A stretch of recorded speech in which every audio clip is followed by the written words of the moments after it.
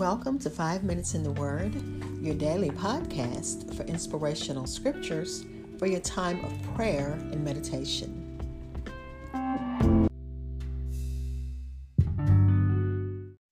We're finishing Psalm number 50, and remember the title, God Himself is Judge. But let's begin with a brief prayer. God, you said you are judge. God, today was election day in Texas. God, we pray that as you have control, that you have the last word. God, please let those who are elected to go on to the next step, to the next election in November, let them have a godly love for your people. So much is going on right now. We need leaders who can work together. In Jesus' name, amen. All right, we're back on Psalm 50, starting with verse 16. It reads, "But God says to the wicked, why bother reciting my decrees and pretending to obey my covenants? For you refuse my discipline and treat my words like trash. When you see thieves, you approve of them, and you spend your time with adulterers. Your mouth is filled with wickedness, and your tongue is full of lies. You sit around and slander your brother, your own mother's son. While you did all this, I remained silent, and you thought I didn't care. But now I will rebuke you, listing all my charges against you. Repent, all of you who forgot me, or I will tear you apart, and no one will help you. But giving thanks is a sacrifice that truly honors me.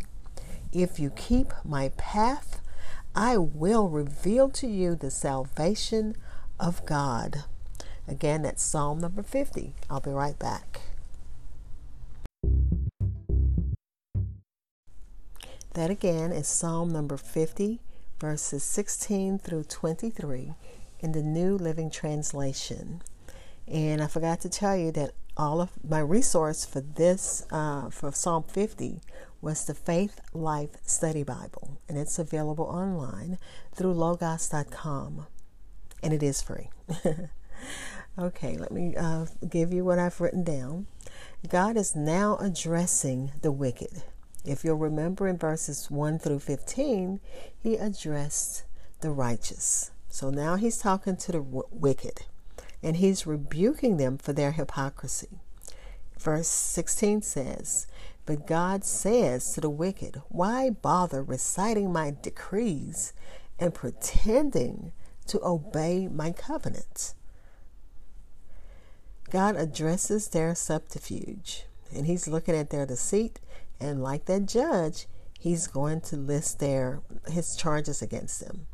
They appear faithful by reciting the law, but their actions reveal their wickedness. And there are times when, even in our own lives, we play church, like the old people say. We act like we're holy. We put on our white or our black or whatever color, We're all doing everything that looks right outwardly to the people who are looking at us. But God knows our subterfuge. He knows our deceit. We can appear faithful by reciting the laws, but our actions really reveal our wickedness. So we need to be careful and listen to God's indictment against his people. He said, they hate God's discipline. They ignore God's word. They associate themselves with thieves and adulterers. Their speech is deceitful and oppressive, and they falsely accuse even their own family. And then they viewed God's silence as a sign that he was unable to judge them. This is what the scripture says. "While you did all this, I remained silent, and you thought I didn't care. But now I will rebuke you, listing all my charges against you. And he did that. He listed all of the charges that he had. And he said, with heaven as and earth as his witness, he would give evidence for the misdeeds of the wicked. So just because we think we're not being seen, God sees all. He knows all. So nothing we do is hidden from him. Have you neglected your relationship with God? And that's something to think about. Have you neglected it?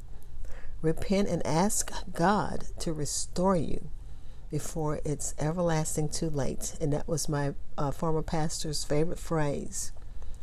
Come back to God before it's too late. You do not want to find yourself with no God to rescue you during adversity. Remember, God desires thankfulness. Remember that word, the Hebrew word is todah, more than blood sacrifice. He said giving thanks honors him. So give him your sacrifices of thanks offering. Give him todah. Give him a heart of thankfulness. Be blessed.